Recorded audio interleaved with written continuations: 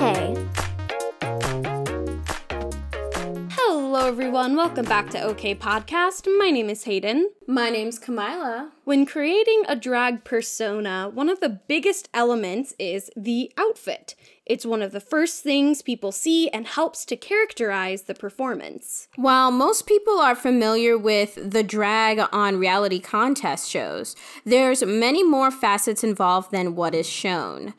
Angel Face, one of the drag performers of Birmingham, Alabama, centers her drag around gothic imagery and often pulls gothic Lolita into her performances to show how macabre and unique drag can be. But before we get into that, we have some news, some updates. First and foremost, how was Sea of Serenity, Kamila? Because I have not had time to look at anything. And I want the reviews. I want to know what Rotten Tomatoes says about Sea of Serenity before I'm like, should I watch all 10, 15 of these panels? I'm going to eventually, though, no matter what you say. Yeah, right? Since I had to prepare for my own panel and everything, I didn't really get a chance to look at a bunch of people's panels. I thought they were all really interesting. But I did get to look at the brand releases video, which is pretty cool. I think they do. For some reason, I thought it was gonna be way more complicated. All the brands were gonna have to do some sort of video on their own, just holding up pieces or doing some sort of slideshow with So this is my shirt for this season. You can see the cool... Oh, I gotta raise it up a little more. Yeah, you see down here on the hem, there's some cool lace. Look at the lace. We're on video right now, and Hayden is killing the Hall video remake.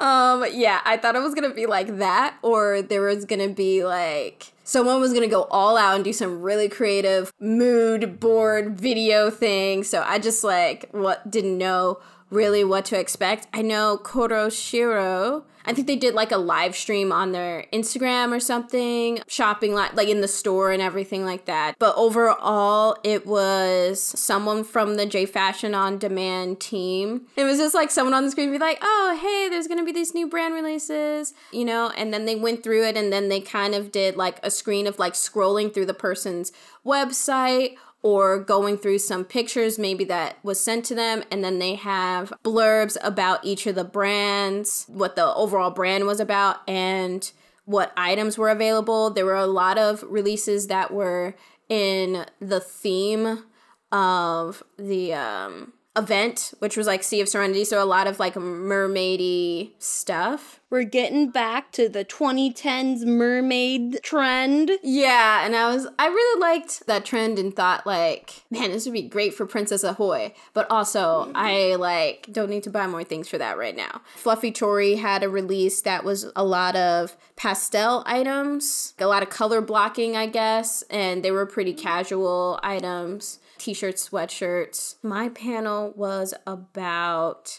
alternative fashion and mixing them, which was the first time I've ever presented something like this. Putting it together was kind of difficult because unlike a Decora 101 or something about confidence where I've seen that before, I guess. Someone talking about that, or there's determined style stereotypes or rules or something like that. Very concrete, already documented things. And it's really specific to okay, Decora 101, that's just about Decora. Whereas mixing alternative fashions, trying to present that in a very general way, that's gonna be taking an art and trying to make it a science. It's a weird translation. You've had your experiences with it, and now you gotta try to take those experiences and generalize them. From doing the panel too, I kind of realized there's so many things people want to mix together too. People were talking about oh, can you mix cosplay and J fashion? I'm just yes, you can. Doing J fashion versions of characters, I guess. Like, if that character wore J fashion, how would they wear it, or some sort of thing like that, which I think is really cool. It's kind of like hard to explain it where there's specific things. Like, if you're talking about Lolita, like, okay, there's gonna be the dress, and then you're gonna get the petticoat and the blouse, and you're gonna get these tea party shoes, and then that's your basic thing. Whereas like mixing alternative fashions, there's no like, you can mix in so many ways, and there's not a shopping list for me to give someone. So I kind of approached it more like a mindset process of like how you should like go about it. And I also framed it for beginners. I don't know how many people getting into that want to do that already wear J fashion in general. Sometimes that's like not the case. Sometimes you just like want to start at the beginning mixing things. So I kind of just broke it down like, oh, okay, like get into a home style fashion. So yeah, so kind of like getting that together, then moving on into jumping into some different styles, but not creating as big of a wardrobe. And then choosing 2 styles to put together. But I feel like for the next one, I want to try and do some illustrations of like mixing some styles together, but just at the different levels. Because I feel like I have like an 80-20, a 50-50, and then there's like a 25, 25, 25, 25, where you're mixing like 4 styles together, or you're trying to mix 3 styles together, and just like showing how that could like look like for the same 2 styles being mixed together. And then I think people could understand even more clearly that like how to do that. But I also feel like it's going to be a journey of self-discovery. I think overall people enjoyed it. From the feedback that I got, they seem like, yeah, I'm inspired to, you know, try new things. If I ever did like a, instead of a beginner, maybe advanced, I would want people to send in like the 2 things that they're trying to mix together, or maybe their attempt or something. And then we could all talk about how we can get to their best mix that they want. That's where I think there could be something more specific, like maybe you leave with like an idea of like, oh, these are some items or something that I want to get. Bring it to that amount of mixture that they want. Looking forward to working on that for the next time I present it. I definitely need to, like, I still haven't been able to watch anything from Sea of Serenity, but I am excited to see your panel, and I'm excited to see everyone else's panel. Speaking of online events, there is a new one coming up called Grammari, and it's going to be October 30th, so this Halloween, and it is another virtual J Fashion event. It is going to be hosted by Fluffy Tori, Porcelain Song, J Fashion on Demand. Well, they put all the brands that are being featured as hosts, so then they can post things on the Facebook event. But it's mostly Bay Area K, Black Ribbon, and J Fashion on Demand. Instead of doing a panel, I thought this time I could try to be a featured brand and have either a sale or a release during the weekend. And then there's going to be a even further up release, I think around October 10th, for some of the other featured brands. They have a list of this on the website and the Facebook page. You know, October, you want to get your Halloween stuff like before Halloween. So if you're going to have like a really Halloween specific release, they're going to talk about those earlier. So there's definitely some stuff throughout the month to look forward to. Pay attention to the event page. Even if you don't want to go to like the panels or something, you can still get in on those sales. And I'm looking forward to some like witch hats. I hope somebody does some like colorful witch hats. I saw Black Ribbon working on some. I am looking forward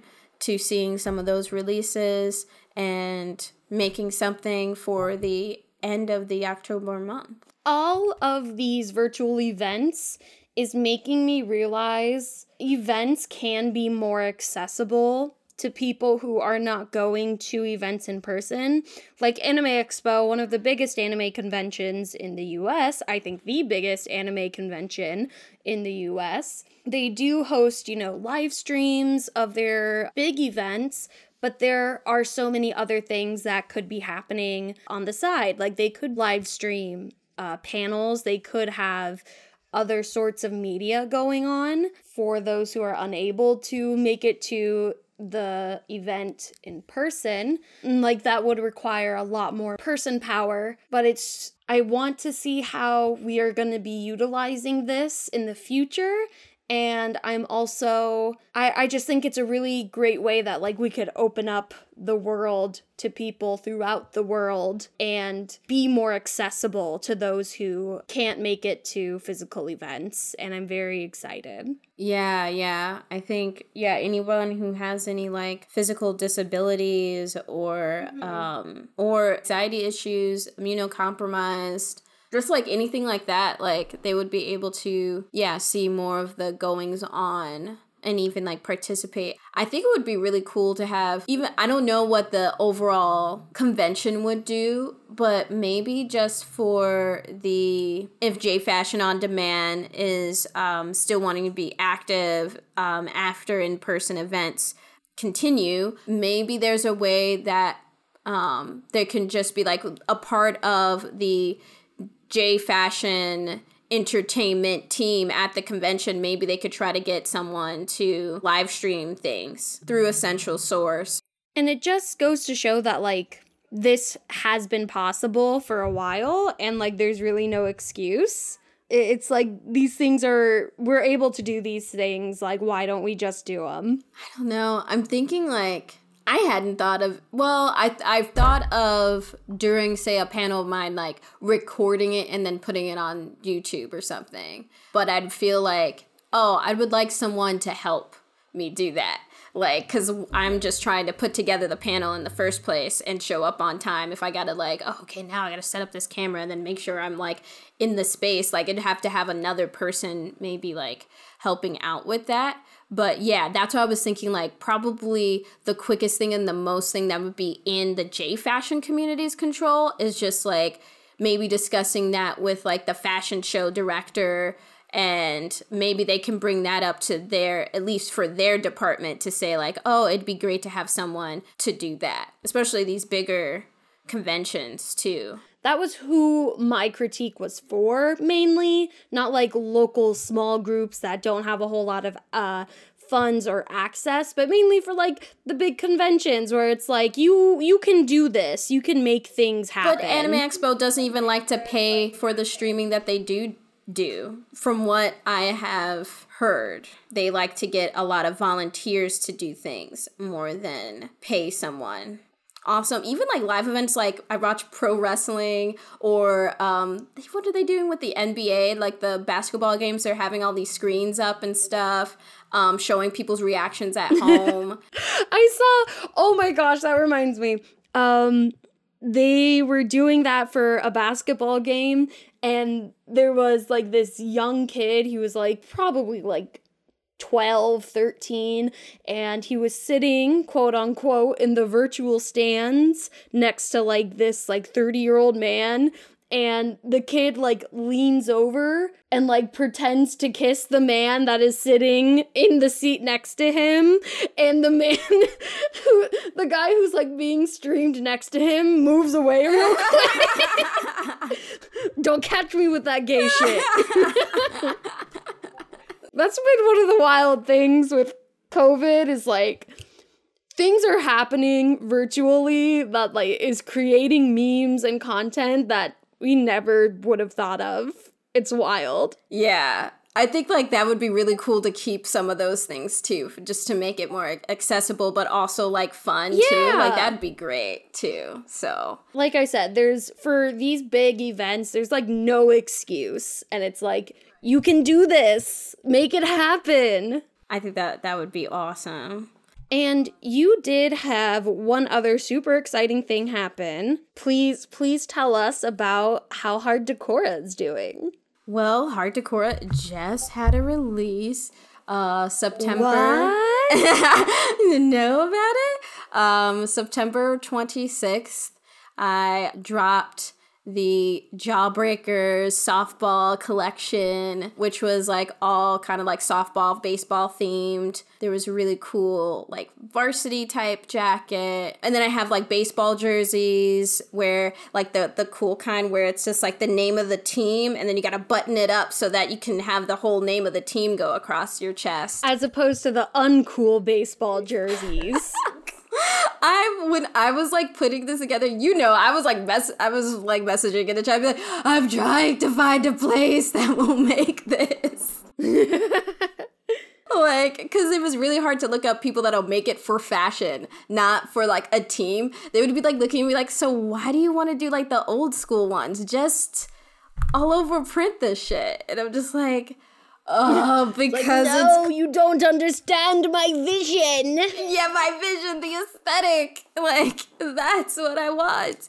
But eventually I found someone that'll do it. It was a whole thing trying to find someone. So that's why I feel like it's a big deal that I found that. And then I did some screen printed shirts for the first time on 3/4 sleeve shirts. I think people call them raglans sometimes, but they're like the baseball tees. And then I did some masks and custom mini bat commissions reopened too. So yeah, so I was really happy to put all of that out. Releasing things is so like nerve-wracking. Like making the thing is almost like the easy fun part, but then like figuring out like, okay, so now I gotta write all these product listings and take the pictures, plan out the posts and answer people's questions. And now that it's released, you can go order it. I've sent out quite a few of the orders already. I was working on that before recording today. And yeah, half of the jackets are gone. Wow, holy shit, that's awesome. Yeah, so I'm just like, oh. So there's been certain sizes that don't, like, I don't think we have any more mediums. All the mediums have been claimed. I think all the 2XLs have been claimed, but I gonna be like happy to see if like somebody buys something like this for their, someone for Christmas or, someone's birthday or something like that. Cool. Or if anybody wears it as like a Halloween costume, like I'm a baseball player. What was your inspiration behind this baseball themed release? Because I know you've done the baseball bats for a while, but I don't think anyone really expected like full-on baseball team hardcore. Like it was very out of left field for me when I heard like I'm doing a baseball team theme. I was like, wait, what? Yeah, I thought about that too. What was it? I was just like, oh, I don't think I hope people receive this well because it might seem weird. I said out of left field. I just realized that. Wow. Pun game on point. So I was working at Personalization House, and there were a lot of people who wanted to get stuff printed for, like, their teams or something. Most of the things were, like, screen printing things or something, but I thought, like, oh, man, it'd be cool to make, like, sports stuff. I just started being more exposed to more, like, sports jerseys and paraphernalia and things like that, and I'm just like, oh yeah, it'd be cool to do that. And I do have a character that's going to be coming up in the next volume of my comic. She's very much into softball, and I'm just like, oh yeah, that person kind of like has like a sporty thing, like I can make them like the mascot. Yeah, so it kind of like went from there. And I thought, like, I have to do, like, the sweet and the hardcore. So it was like, Jawbreakers. Yeah, that's, like, candy. That's, like, hardcore. And, like, the team motto could be, like, you can't break us. We're the Jawbreakers. And and I was just thinking about, like, yeah, like, I would love to be a part of that team. Like, that would have been so awesome. So that's basically what my whole inspiration was. And I wanted to put it out in spring, but y'all know what happened.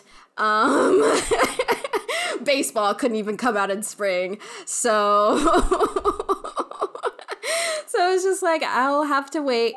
Who knows? I may like add to it or something at some other time if I think of like, oh, I want to do some more baseball or sporty things. See, I don't know why you didn't put the mascot be the furries in your comic, because they are already mascots, basically. Furries are just glorified mascots. I have a thing for them, though, because I'm just like, ooh, they would be more like hockey. So I will like... Yes! They would be called the Prowlers. And then it'd be like, arr. I'm dying. I already thought of that. Don't try to come for me. I already have my lore. Okay, but I can't wait to see Simon model the hockey jerseys wearing a furry hat. Like wearing a furry hood. Yes,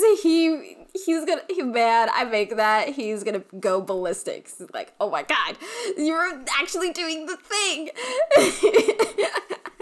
Even if it's just like a one-off for Simon. Right. Like, I need to see this. To see it too. Oh man, if this other stuff was not going on with like COVID, I totally wanted to do some sort of video like that where like it would be the Jawbreakers versus like some like dudes in the furry hat things, but like the cheap ones you could get from Target or whatever. But so for your release, you did record some stuff, some videos with some folks. How was coordinating that, especially with the COVIDs? How did that go? That was kind of a surprise out of nowhere thing. They reached out to me. I think they were a graduate of Columbia. And they were just like, oh, I always wanted to work with you, but we just have never gotten a chance to or something. You want to try to meet up like this month and get some stuff recorded. And I was just like, oh, okay. And she kind of planned a lot of the thing more than I did. She asked me about like, oh, is there anything you're trying to promote? Any new stuff for like Hard Decora? And I was just like, well I do have these. Yeah, actually. So I kind of like planned the outfit, something with like baseball, something sporty, and she planned the whole like shot list. She scouted out locations so it could be really like purposeful and quick, not I don't know where we're gonna do this at or walking around. It's just they already went to each location beforehand. It was me, the director, and the camera person. They thought of the whole idea of like, okay, so hit the ball and then we're going to put this like blue chalk on it. So then it'll have this cool little smoke thing effect. I was like, what? I was like, is that what they taught you? I was wondering what that was. I was like, did they just use a bath bomb? Like, yeah, I didn't know. Like, it was a tennis ball. It wasn't like a real thing. And then they would just kind of tell me like, okay, so in this scene, I felt really directed. In this scene, you're like waiting to be like called off of the bench and then you're like feeling sad, but like pouty, but then like hopeful. And I was just like, oh my God. They were saying that I took the direction well. They were like, you took direction really well. Like, you should take acting classes and stuff too. And I was just like, oh, well, I did. Fun fact. I was an extra on Between the Lions. I used to like real? audition for commercials and stuff when I was little. That's awesome. Oh my God. I watched that for like a couple years and it quickly ended like right as I started to form memories of shows. So, but that is really, really cool. Yeah. So I did the video thing, kind of like 8 hours of filming, 6 to 8 hours. They did the editing really fast and the lighting was really good.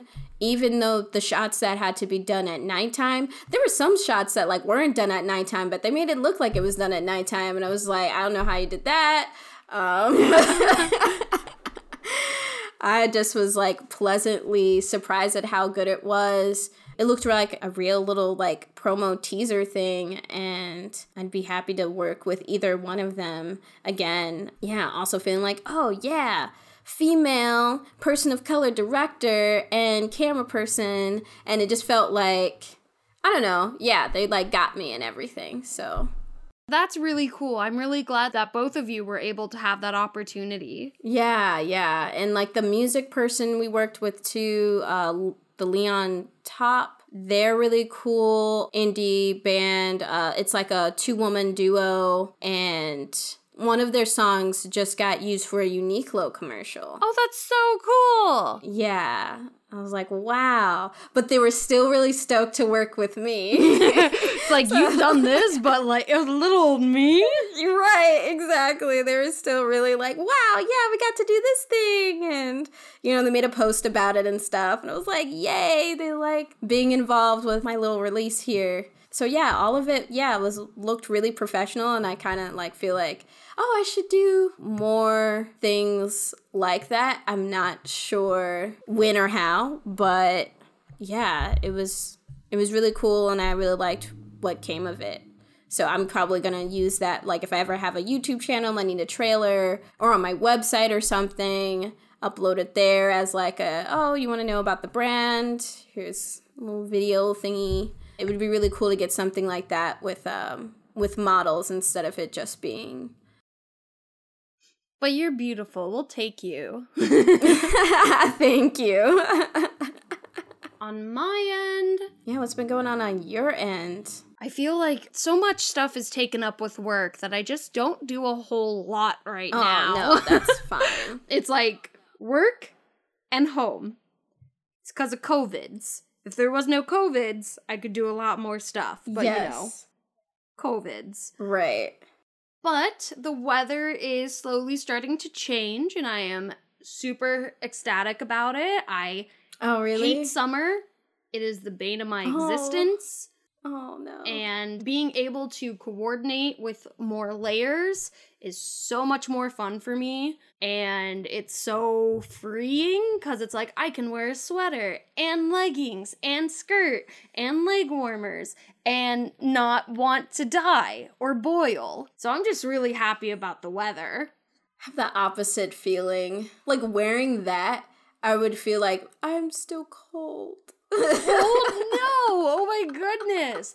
Every part of me is like, this is so warm. I love it. The only thing that I still have trouble with is my fingers and my toes because I have bad circulation in there. But everything else is so warm and it's wonderful and I feel so cozy. I love sweater weather.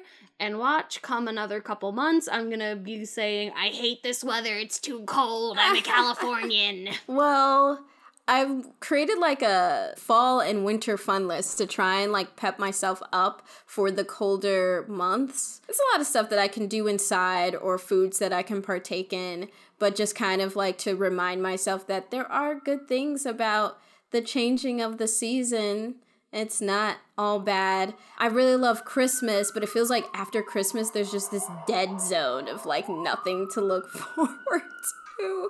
See, I don't get that because I celebrate Christmas and Hanukkah, so I get Hanukkah right around Christmas time. Then my birthday's in February, so it's like, bam, my birthday's right there. Yeah. Now Jesse's birthday's in January. It's like, bam, birthday's right there. It's like, I'm good all year round.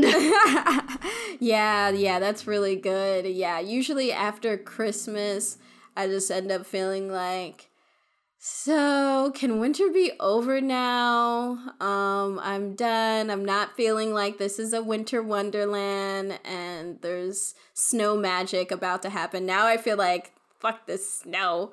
Yeah, but I'd rather take the snow over the heat.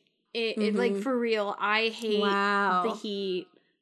This was a good move for you. Like, moving from California to here. Yeah, for real. Before J Fashion, I was fine because I didn't really care about what I wore. Now it's like, I have so many things I want to wear, but it's too fucking hot to wear them. I was excited to wear my jackets finally because I was just like, oh, I couldn't wear them before and now I can wear the jacket because it's like cold. I can do layer upon layer upon layer and I'm good to go. Like, this is so wonderful. Yeah. Coming up this weekend, I'm going to be recording a talk with our dear friend Jessie Moonhart. We were reached out to by an instructor at Columbia College, which is the college that Kamila and I both went to, and Jessie. We're going to be talking about fashion tribes And so Jessie and I are going to talk about the J-Fashion community, talk a little bit about like how J-Fashion, a very brief history of J-Fashion and the different sub-styles, and then talk about our local community and then the national community, the international community, and it's going to be probably a pretty long talk, but I'll see if like maybe we can release it. It is being recorded and it's going to be presented to this class, and Jessie and I are getting compensated for it. I don't know what that means, but we'll be getting something. Even if it's like a Starbucks card, I would be happy. It's like, ooh, I get free coffee and I get to talk about something I love. This is wonderful. Also, I feel like it's good for teachers or, you know, like, oh, now the academics are acknowledging our existence. Yeah, it definitely does help solidify us, like, in the history of alternative fashion. Exactly. And now I can also put on my resume that I'm a professional speaker. Oh, yeah, right. Yeah, I got a paid $25 Starbucks card. I'm a professional. But so we'll see how that talk goes. I'm really excited for it, and I'm really excited to collaborate with Jessie on something. I don't think we've ever collaborated on something creative together before, or like having to do with J-Fashion before, besides like regular like interviews of like, oh, how did you get into J-Fashion? What was blah, blah, blah? And Jessie's interview with us on the show. So this is like the first time we've done something together involving J-Fashion in a long time. Like, we were producing something. I'm really excited for it because I love Jessie and I love doing things with Jessie. And I'm really excited to see the outcome of it. I'm hoping I can at least get the audio from it. I do want to be able to show it to people who are interested and, like, have it saved to present to more people on my career path. Definitely. I'm trying to think about too, like what type of questions they're going to ask, like what would they want to know that would be presented to the class too. It's pretty cool. I would love to see the classrooms like interpretation of our little like subculture. I would love to see the feedback. I have some of the questions, but I think it is going to be a little bit more freeform. So some of the questions that will be included are going to be the basics, like why did I start to dress this way? How did you find this style? Color palettes. Ooh, this is an interesting one. Getting dressed as a ritual, and does your personality change when wearing these clothes? That is certainly going to be like a deal to unpack, especially coming from like a trans perspective. Getting dressed for me is always a little wonky and a little weird. That'll be a cool perspective to give, and I hope I can really open people's eyes to masculinity and femininity and clothes having no gender. I really just want to be present as a trans mask person and be like, hello, I'm gay.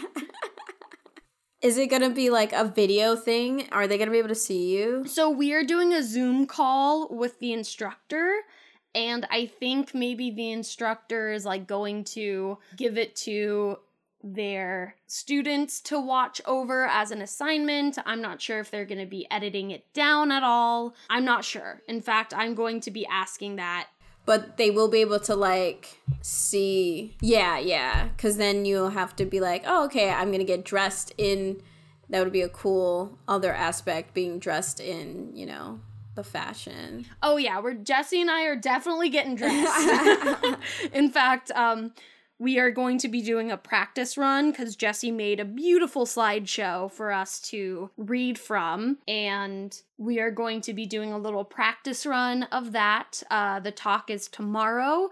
Then after we do our little practice run, we're going to try to figure out what the fuck we're going to wear. So it's going to be a fun little ordeal. I'm very excited. It's the first thing outside of the podcast that I've done involving J-Fashion in a long time. So I feel very, like, this is really filling up my cup right now. It's awesome. We're gonna have to go over like the after details of just like, oh, how did it go? And, you know, what did you wear? And man, yeah, that sounds like a lot of fun. Exactly. I'm very excited for it. Now we are going to head into our interview for this month. We are going to be interviewing Angel Face, alternative drag queen from Birmingham, Alabama. But before that, let's get into our mid-rolls. Hey y'all, it's Hayden. It's Kamila. We've talked a bit about how OK Podcast is a labor of love for us. Yes. Neither of us get paid to create this content, and we make it because it's important and we love to do it. Yeah, doing this podcast does take a lot of time and a bit of money though. Because of that, we would like to tell you about our Patreon.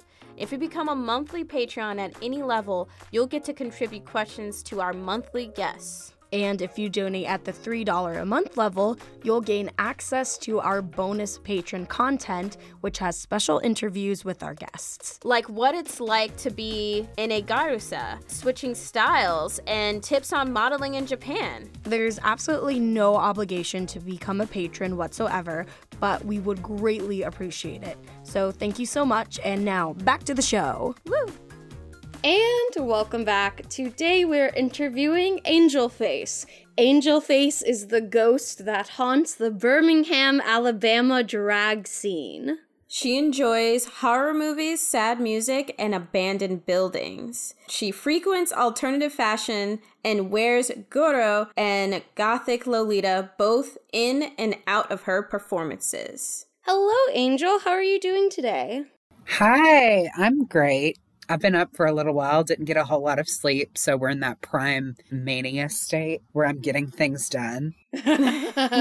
Oh, man. You gotta make use of it while it's there. I know it. I know it all too well. It's such a fleeting feeling. Yeah. When I had like a morning job and everything, I kind of wished I had that same like I'm late energy when I woke up and I wasn't late.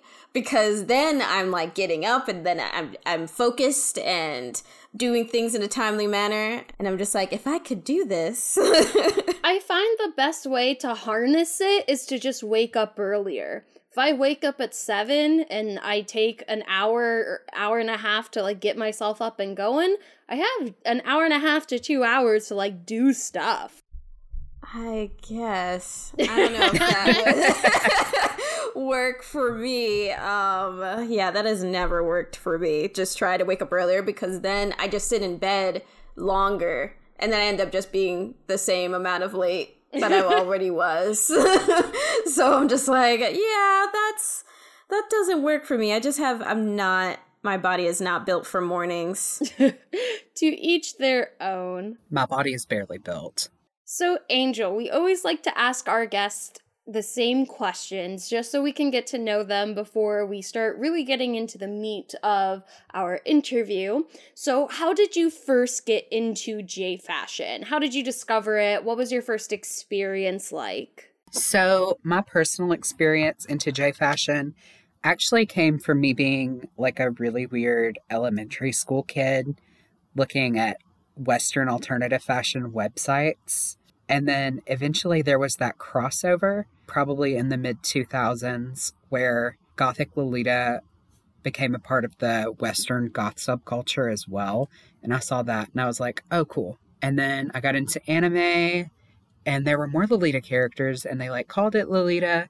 And I was like, what else is around here? And actually in like 6th grade or so, we were writing our first little essays that we'd ever written, and I wrote mine about Japanese street fashion. And that's always where I tell people, like, I've been in this community 15 years, when technically it was like I was just on Wikipedia for a very long time, and then I forgot about it until 2018.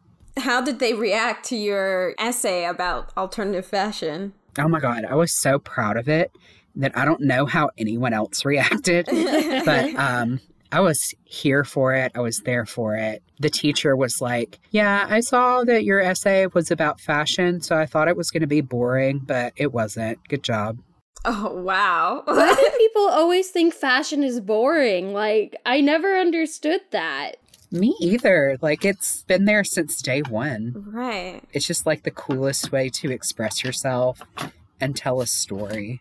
I always think it's really interesting to see how people get into J fashion through anime, because my first experience with J fashion in anime was, of course, Misa from Death Note. And they called her Gothic Lolita, and she is not Gothic Lolita whatsoever. She had that one outfit. Yeah. And now being a veteran, it's like I look back, I'm like, that's not Gothic Lolita. What was it? Like some sort of frilly... It was just like a frilly punky outfit or something. Like, she had a few outfits, but they were all like mini skirts. Yeah. And You're like, all forgetting something very important.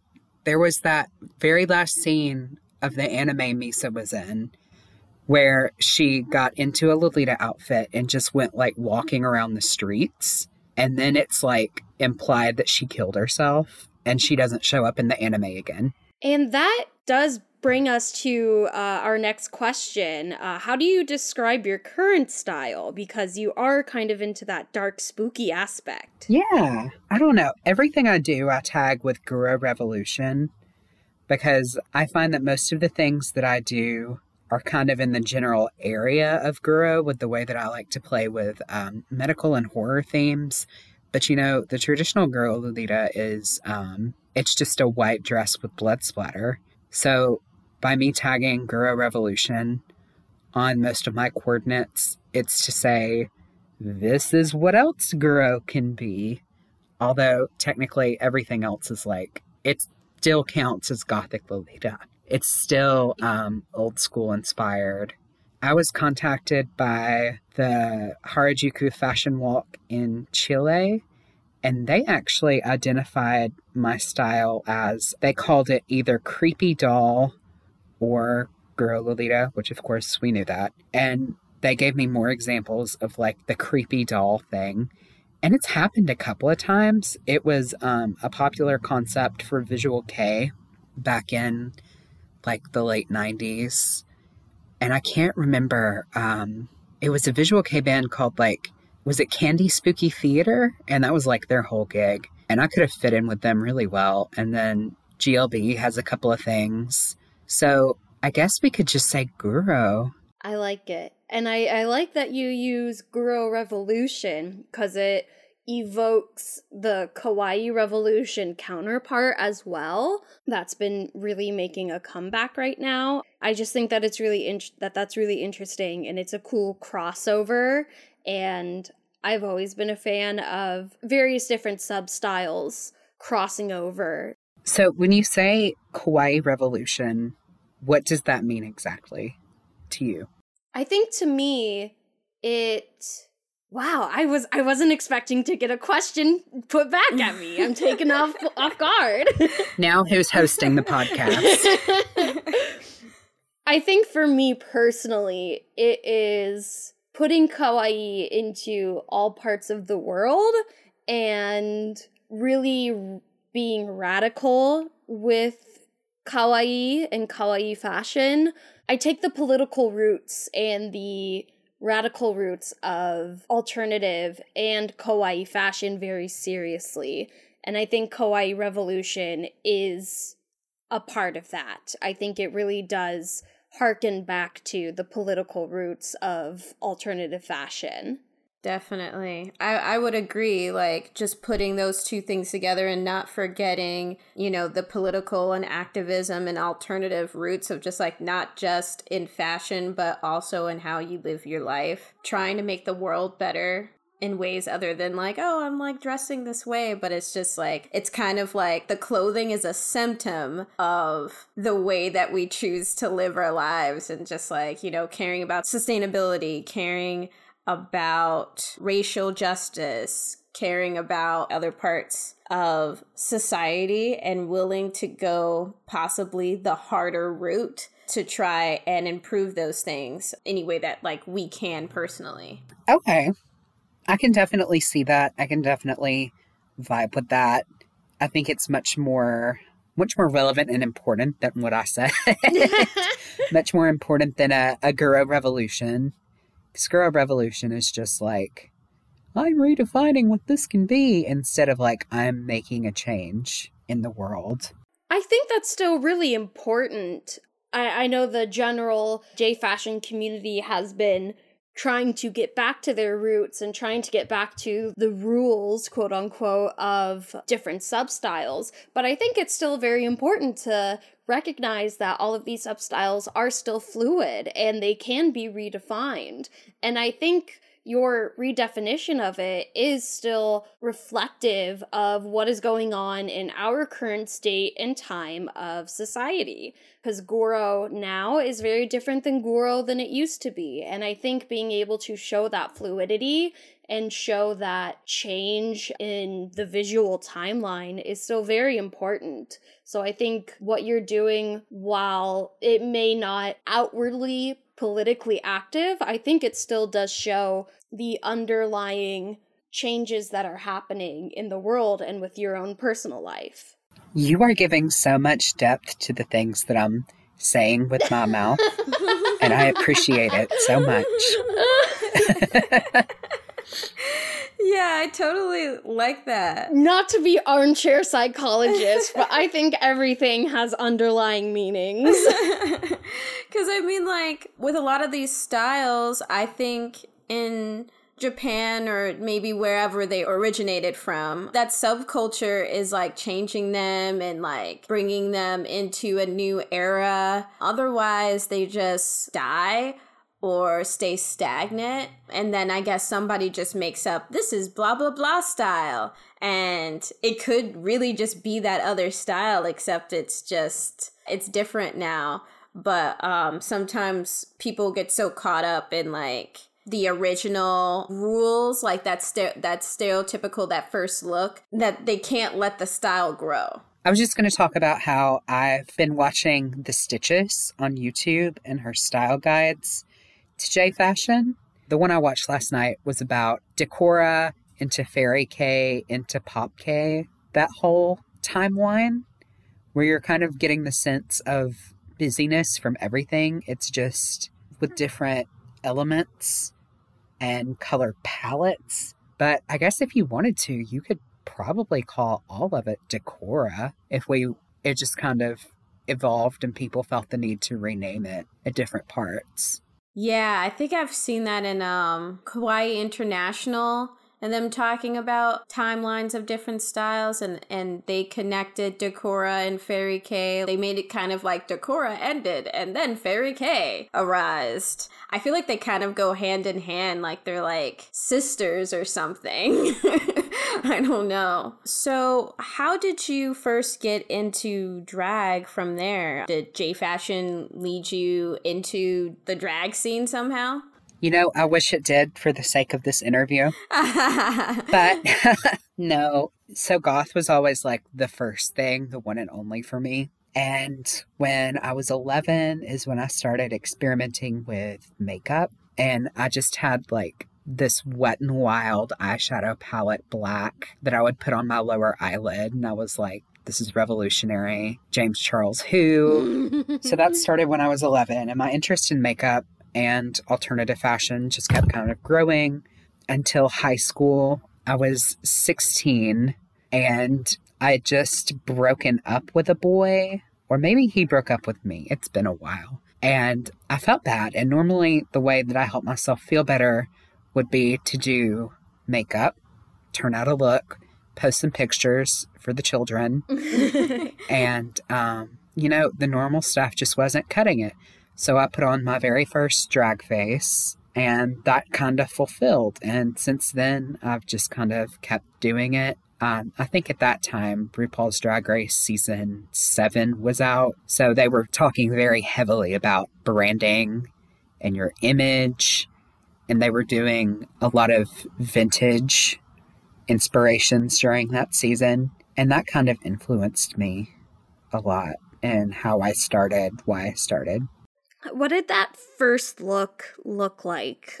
I can't totally remember, but I still have the pictures, Yeah, I can't even remember what I was doing yesterday. Oh, it's a mood. I don't even know how old I am anymore. 6 years ago, maybe. But the very first one, it was so soft. It was basically just an overdrawn eyelid and an overdrawn lip and probably a harsher contour. And I thought that was it. I thought I'd done it. I thought I'd just pulled something completely new out of my ass and shown everyone. Revolutionary. Yeah, I thought I was changing the game over and over again. So you brought up RuPaul's Drag Race, and for most people, that is the go-to when it comes to drag. It is what is familiar. It is what is presented in media primarily. But what you do specifically is alternative drag. For those who don't know, how would you describe alternative drag as opposed to the drag that most people are used to seeing? Alternative drag is just drag performance and drag performers with either a darker or more conceptual aesthetic. There's usually more of a focus on concept rather than like pleasing an audience. Usually working with what you would call alternative music and alternative fashion. I think most of the people listening to this podcast will be able to recognize the difference between like alternative fashion and regular fashion. It's very similar. With the darker themes and concepts, did gothic fashion fall into the same groove super easily? Or was it a little more of a rocky start trying to figure out how to combine those two? I did not even start off wearing goth and drag. I was very influenced by Trixie Mattel at the time. So it was a lot of pink and 60s influenced. Regrettably, at the time, I was really into Melanie Martinez. So a lot of that was happening. And I think that kind of made it easier to transition into some other styles later on. Goth probably entered into my drag career and aesthetics probably a year in. I got really tired of trying to please other people, and I had gone back to things that I liked myself. And I was like, okay, we're going to stop with all of the people pleasing. I want to put tears of blood on my face and perform this song about cocaine. So I did. And yeah, that was probably 3 years ago. Yeah, that's interesting how, like, even in the alternative scene, like drag and things like that, there's still a pressure to please whatever subgroup that you're in, you know, even though it's not what the mainstream people are doing. So you're not trying to impress society, but the smaller group that you're in, you're still feeling pressure to be like everybody who's on like RuPaul's Drag Race are the most popular drag personalities. People try so hard to be palatable that it's easy to like forget why you started something in the first place. And I've seen a lot of people in drag and actually in an alternative fashion too that have like dropped it because of that. It wasn't fun for them anymore. Just from what I've seen of you in the few months that I've been following you on Instagram and on Facebook, I cannot imagine you in anything but grays, blacks, and whites. And just hearing you in pink is a little jarring for me. I can't believe you said that. Pink is my favorite color.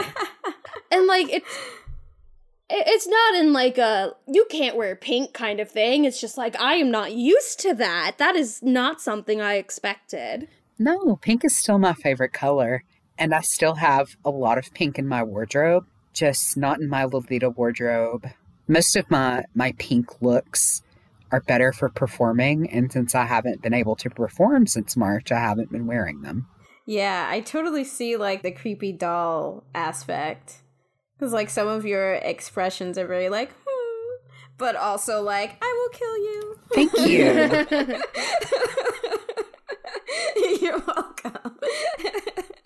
How did you first get the idea to incorporate J fashion into your drag? Like, why did you take it in a gothic horror route as opposed to any other direction? Like maybe you could have taken it like a spacey direction or a 50s direction, or was it just to appeal to like I guess, what your original, like, interests were with goth?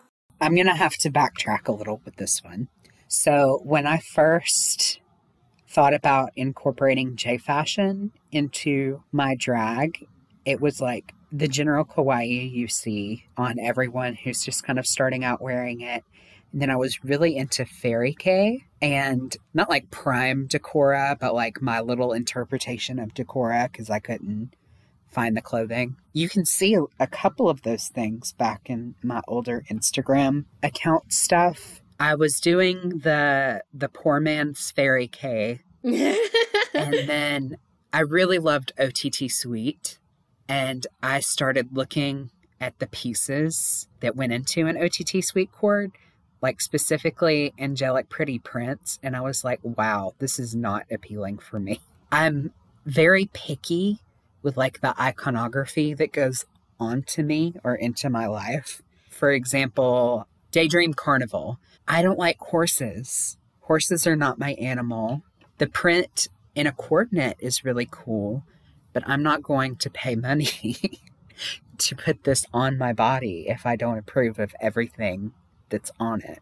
But what I have always liked is crosses, dolls, medical themes, and although those exist in Sweet and I do own them, it was just easier to find in Gothic, and I ended up liking the details that are in Gothic Lolita more, and the simplicity of old school Lolita, and solids and just the silhouettes are much more appealing to me now in Gothic. So originally I did want to do Sweet Lolita. That was a goal for a while, and then just looking at it, it was like, no, let's just follow our hearts and not follow the pretty pictures on Tumblr. Yeah, that's a really good takeaway, because I feel like sometimes people feel pressure to just replicate the looks that seem the most popular instead of like following their hearts, and then that can make it so that you end up souring on wearing alternative fashion or being a part of the community in the future. You're not being self-aware about what you're wearing, because as you're going through it, you may like how you did find something that like, oh, you know what, I don't really like the iconography on a lot of these Sweet Lolita dresses. You know what I actually like is like crosses or something, and you listened to that instead of forcing yourself into like another box or something.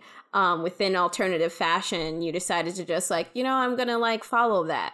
And I almost want to like use that as an example for like, I've been trying to like craft this like mixing styles for beginners panel. It's kind of a hard thing to like put into words, but I really want to express that thought of like being more self-aware and following what you like, not just a formula of just like, well, you know, you got to have this thing, that thing, and this thing. Being more of a robot about mixing the styles. It's like a chance to just follow your heart without having the confines of like, oh, I have to be this style. How has J fashion continued to influence your drag performances? We touched briefly on how fashion is always changing and is in a constant state of flux. Does that flux ever contribute to a flux in your performances? Do you ever see a print or a dress and then get hit with inspiration? How has J fashion influenced your creative processes? Well, when I first got into Fairy K is when I rediscovered Hatsune Miku and started performing her a way back. Happy birthday, Miku-chan. Is it her birthday? It was recently, I think. So many people are having birthdays right now. And entities. Yeah, I don't really know if you can call her a person. She's a person now. She's transcended the definition of personhood. She's a spiritual being. I was already doing very somber numbers, and then you get like Istamori Nameless Poem, and it makes it 20 times better. So when I do get dresses that fit like a certain theme, I tend to perform that theme more often so I can wear the dress more often. Since a lot of Gothic Lolita is inspired by morning wear, I've noticed that I've performed more numbers about ghosts, the afterlife, loss, and then I've also done cute little J-pop numbers as like a Gothic Lolita Maho Shoujo. Oh, actually, the dress that I'm about to wear later for a photo shoot inspired me to do this one number that ended up being really cool. Take the Pill by Emily Autumn. It's the Violet Fane Asylum dress. So, medical, I get to pretend to be unhinged for a little moment, throw tic-tacs at the audience like they're pills. My drag influences my J-fashion choices and vice versa. Would you consider drag an excuse to wear J-fashion, or do you consider J-fashion an excuse to do drag? Which one of those would you lean on the side If I'm of? not in drag, really, then I'm in a uniform because I'm working, or like in a dress code.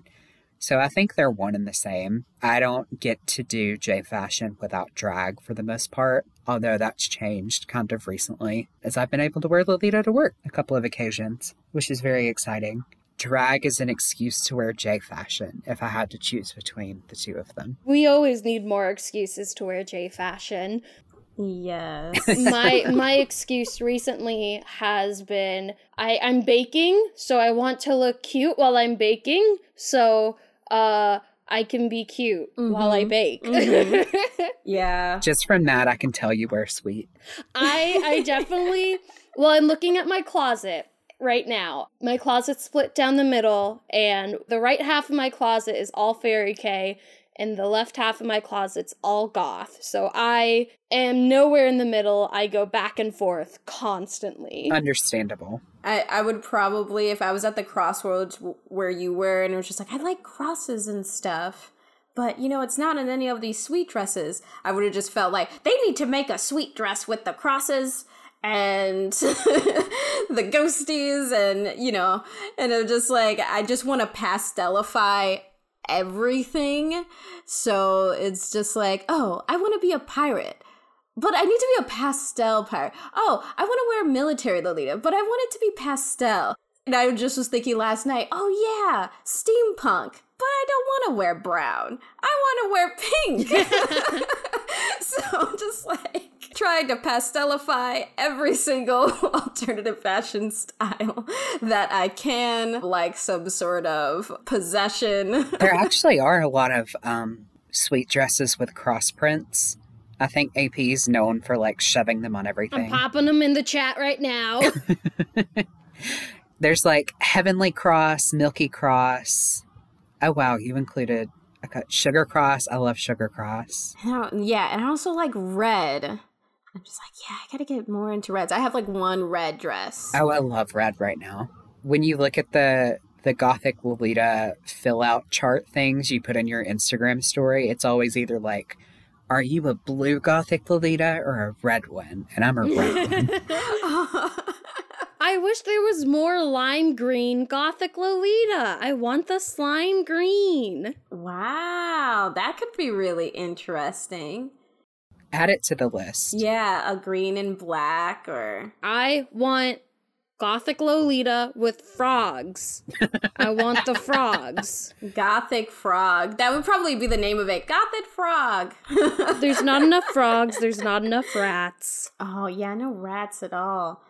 Are there any mouses? Are there even mouses? There have been some mice, maybe not like mice-specific prints, but there have been some hidden around. Where's my like grungy, awful gutter rat Lolita? I want this. I'm here. I'm right here. You need to draw what that would look like. I'll come up with it. I'll go on to Spoonflower. I will make the fabric.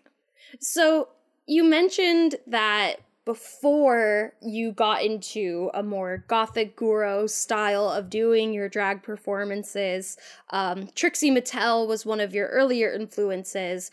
Are there any drag personalities now that inspire you, that help either keep you going or help get the creative juices flowing? Who are those other personalities that help you progress your performances. I feel like now is the appropriate time to shove in that I do not support RuPaul in any facet of his life. Yeah, I understand that he's a pretty controversial person in the drag community. I know like a lot of people are like, you either love him or hate him, basically. If you love him, open your eyes. Like, to the audience, open your eyes. He literally supports fracking, like... He, like, actively profits off of fracking. Yeah, he's just a hot mess. So, because of that, and seeing how contestants on the show have to basically, like, give their life and their morals to him for a couple of years, I no longer hold any of them in high esteem. I don't like to idolize or put people on a pedestal anymore either, because every time you turn around, it's like, oh, they are a trans exclusionary radical feminist. The people that I still like and admire, the most well-known drag personality would probably be Juno Birch, who makes YouTube videos. She's based in the UK. Her thing is like 60s alien housewife. I love it. Oh, I love that. Yeah, it's like she crash landed on Earth in the 60s and is in disguise, but she does a poor job of it, which is the kind of character that Trixie Mattel used to play, kind of, with like the Barbie type thing. That was really cool and interesting. She doesn't do that anymore, and she doesn't apologize for racism, but, and then a lot of my friends, I just tend to gravitate toward people that like make the happy siren go off in my brain, because that's how friendship works. The two that I thought about, Bambi Ballgag and Heavenly Powers in Denver, Colorado. Both of them have just continually been pushing looks the entire time I've known them and supported me and been good friends. And I love them, would kill for them. And then my own little drag house, The Shed of Shame, which is me and my sisters, Milky Juicy and Saliva Godiva. We consistently help push each other and support each other, make spaces for each other when we don't really have spaces. That's really cool that your friends inspire you. I know when we interviewed Raina, I think about distance and friendship, like keeping distant friends close to you. And she talked about being inspired by her friends a lot and like what direction she wants to take her style and stuff like that. So I feel like that's something that could be highlighted more rather than like whoever has the most followers or something like that. Follower count means that you're more likely to give up your creativity in favor of pleasing the masses. And that's shown over and over again, especially in the drag community. Right. It's a lot of pressure. And the way that you make money as like someone who's an influencer, it just makes it difficult not to do that because it's all about like, oh, okay, I need to have all these affiliate links and sell these things. You have to become an advertiser basically to make a living, which is a sucky sort of way to have to do it. Social media is a brain poison. Yeah. Anyway, social media is a brain poison. Follow us on Instagram at ok.podcast. Like, we're gonna do better at that, I promise. What is your advice for those who are starting to dip their toes into drag and want to incorporate J fashion into it? Because maybe people were like, oh, I'm kind of into like drag makeup and things like that, but oh, that doesn't seem to really fit in with my J fashion interest as well. I think you could offer some advice about like opening their minds. Especially because I know primarily within the Lolita community, it's like a pretty overarching rule that drag doesn't work with Lolita. And I hate that. Yeah. Oh my god. It's awful and I don't like it. Yeah, I don't like that either. It's primarily comes from like the Lolita's elegant and feminine and drag is not elegant and it makes a mockery of femininity and it's like, no, that's not what it's about. So I want to destroy that preconception. Yeah. So please help us destroy it. All right, a lot was just asked of me. I'm so sorry. It's all right. Let's see. Let's start with people who want to incorporate J fashion into their drag or vice versa.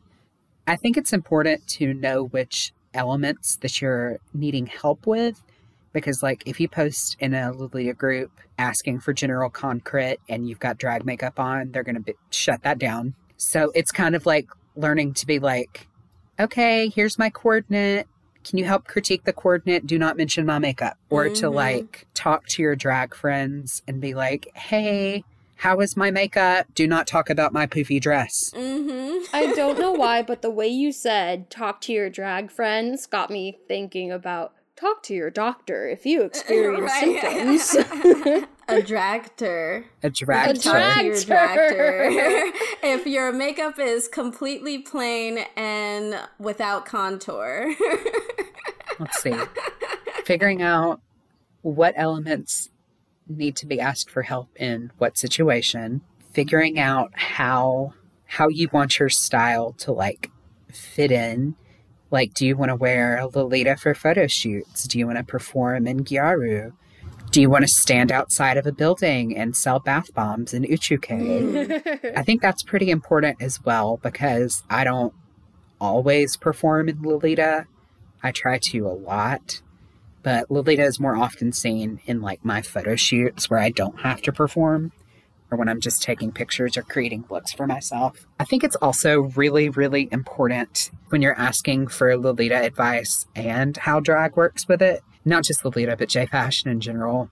Find people that are queer, because then you don't have to, most of the time, you don't have to walk through the whole drag is not a mockery of femininity. It's not a sexual thing. I don't want to get fucked like this, yada, yada, with like a cishet, which could be the case. It could not be, but it's just safer, I feel. And then queer people are usually more like accepting of the fusions, not to be like straight hate or anything, but it's just something I've noticed myself. I've also noticed, this might actually sound like hate, sorry. The Gothic and old school Lolita communities are usually a lot more accepting of like drag, and even me not in drag. So like being an AMAB person, having like a beard and body hair in Lolita, they don't really care. But then I've had classic and sweet Lolitas have problems with it, but I've also had classic and sweet Lolitas like live or not care or whatever. Just a numbers thing, I guess. Maybe sometimes with the older Lolitas, they kind of see the rise and fall of different trends and styles and the morphing and things like that. And whereas the newer crowd is probably a lot more like stringent of just like, oh, but we have to be like the picture that was in the Lolita Bible, and you know, because you're newer to it. And so you feel like you only have one picture, whereas maybe someone who's older in the scene kind of like, oh, I can see the big picture of this a lot easier. And I also feel that drag and Gothic alternative fashion and subculture go hand in hand. If you look at trad goth pictures, a lot of makeup from trad goths is like, you look at it and you're like, oh, that's just drag makeup. Duh. It really does mold together a lot easier as opposed to the makeup that's expected in sweet and classic Lolita. I feel like it could be. Every time I've seen a drag queen incorporate sweet Lolita or start trying out with sweet Lolita in one of the Lolita groups, they get like shot down. And then it's like, it's not encouraging more people to try more outfits, to keep going with it and keep developing it. Kind of just makes you feel like, oh, I just shouldn't try this at all. I guess I'll just not do it. That's, opened my eyes to something that I haven't seen before, because I feel like there's a lot of Lolitas that are into drag culture, like and have people that they follow and everything. So I'm just like, oh, that's really surprised me. And that's something that I want to talk about too. I definitely want to add that into any talking about mixing alternative styles, and just like, but wait, you could mix in cosplay, you could mix in drag, because I think that's something that there's more. There's more. So I'm like, ooh, that's really good. This interview really got my gears turning. Well, I'm available for questions at all times. Thank you. And Angel, where can our followers find you specifically, even your drag sisters, your drag house? If they want to find out more about you, follow you, where should our listeners go to find you? I have a business page and a personal Facebook page just under my name, Angel Face, Fazce. I also have Instagram and, well, TikTok's about to get banned here anyway. I know. Oh my God. If this was a different podcast. At Angel Face, one word, on Instagram. Wonderful. Thank you so much. And if our listeners are interested in hearing a little bit more from Angel, we are going to be talking about the unused J Fashion styles in their drag and maybe brainstorm a little bit about how they can start using those styles in their drag. So head on over to our Patreon, become a $3 a month patron. You'll be able to listen to that content. Until next time, this has been OK Podcast. My name is Hayden. My name's Kamila. And my name's Angel. We will see you all next time. Bye-bye. Bye. Unpleasant dreams.